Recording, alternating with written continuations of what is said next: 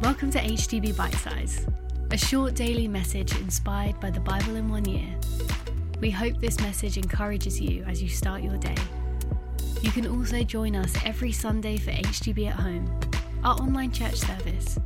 For this and more, check out our website at htb.org.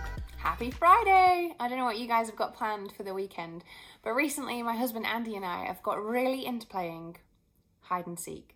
Now, I would love to say that's because of our daughter Florrie, but me and Andy are actually super competitive, so most of the time when we're playing hide and seek, Florrie's not really even involved. Bless her, she doesn't really stand a chance. And this game has gone to a whole new level recently because we moved into a new flat. Now, there's only 5 rooms in the flat. It's not huge, but it meant there was new hiding places to be found. So just the other day, I managed to find a place, and Andy was searching high and low for a solid 10 minutes. And it got to the point where he started saying, "Rachel, it's not funny now. Like, you need to come out. Rachel, we're going to be late." But I am loving it. And then he goes to check in a cupboard he's already checked before, and I thought, you know what, we really are running late. So I just came out and went, boo! And Andy lost it. I mean, he was irreconcilable for a solid 30 minutes. He screamed and then was like having to control his breathing for quite a while afterwards. The best part was, played it again the next day, I found another place and he couldn't find me. So I am absolutely loving this game of hide and seek at the moment. In the Bible in 1 year today, we have this stunning passage in Hebrews 1. And verse 3 says that the sun is the radiance of God's glory, the exact representation of his being. What this passage reminds us of is that God hasn't hidden himself from us. Rather, he's come and made himself known in plain sight through the person of Jesus Christ. The sun, it says, is the image of God, the exact representation, imprint of his nature. If you want to know what God is like, what God looks like, how he acts, you just have to look at the person and life of Jesus. But interestingly, it talks about Jesus being the radiance of God's glory, the reflection of God's glory. In Jesus, we see the glory of God.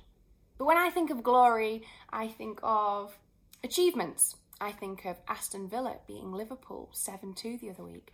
I think of glamorous weddings. I think of power and prestige. I think of people who've made great achievements and done amazing things. Now, Jesus' life was full of amazing things. He did remarkable things like feed the 5,000, and he walked on water, and he did so many miracles. But there's something about Jesus' life that also redefines glory. See, Jesus' life had a lot of normal moments to it. There was times when he'd just be walking, traveling with people.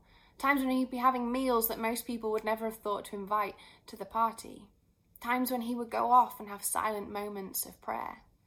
And I think this passage today reminds us that the glory of God is to be found not just in the extraordinary moments of life, but in the ordinary moments. See, Jesus being the very reflection of God's glory shows us that the glory of God is to be found in places like meals, to be found in moments of compassion and kindness, to be found in the everyday. See, the word glory in the Bible is used to describe when God's visible presence shows up. Glory is what happens when God arrives on the scene. And so we realize in Jesus that God's glory can be present with us in the very normal and ordinary activities of life. So I want to encourage you today. Maybe today is going to be extraordinary, but maybe it's going to be a bit ordinary. God would still want to make himself known to you in the ordinary. God has not hidden himself from us. He is to be found in the everyday moments of life. So may you pray today and ask to see the glory of God wherever you are, whatever you're doing.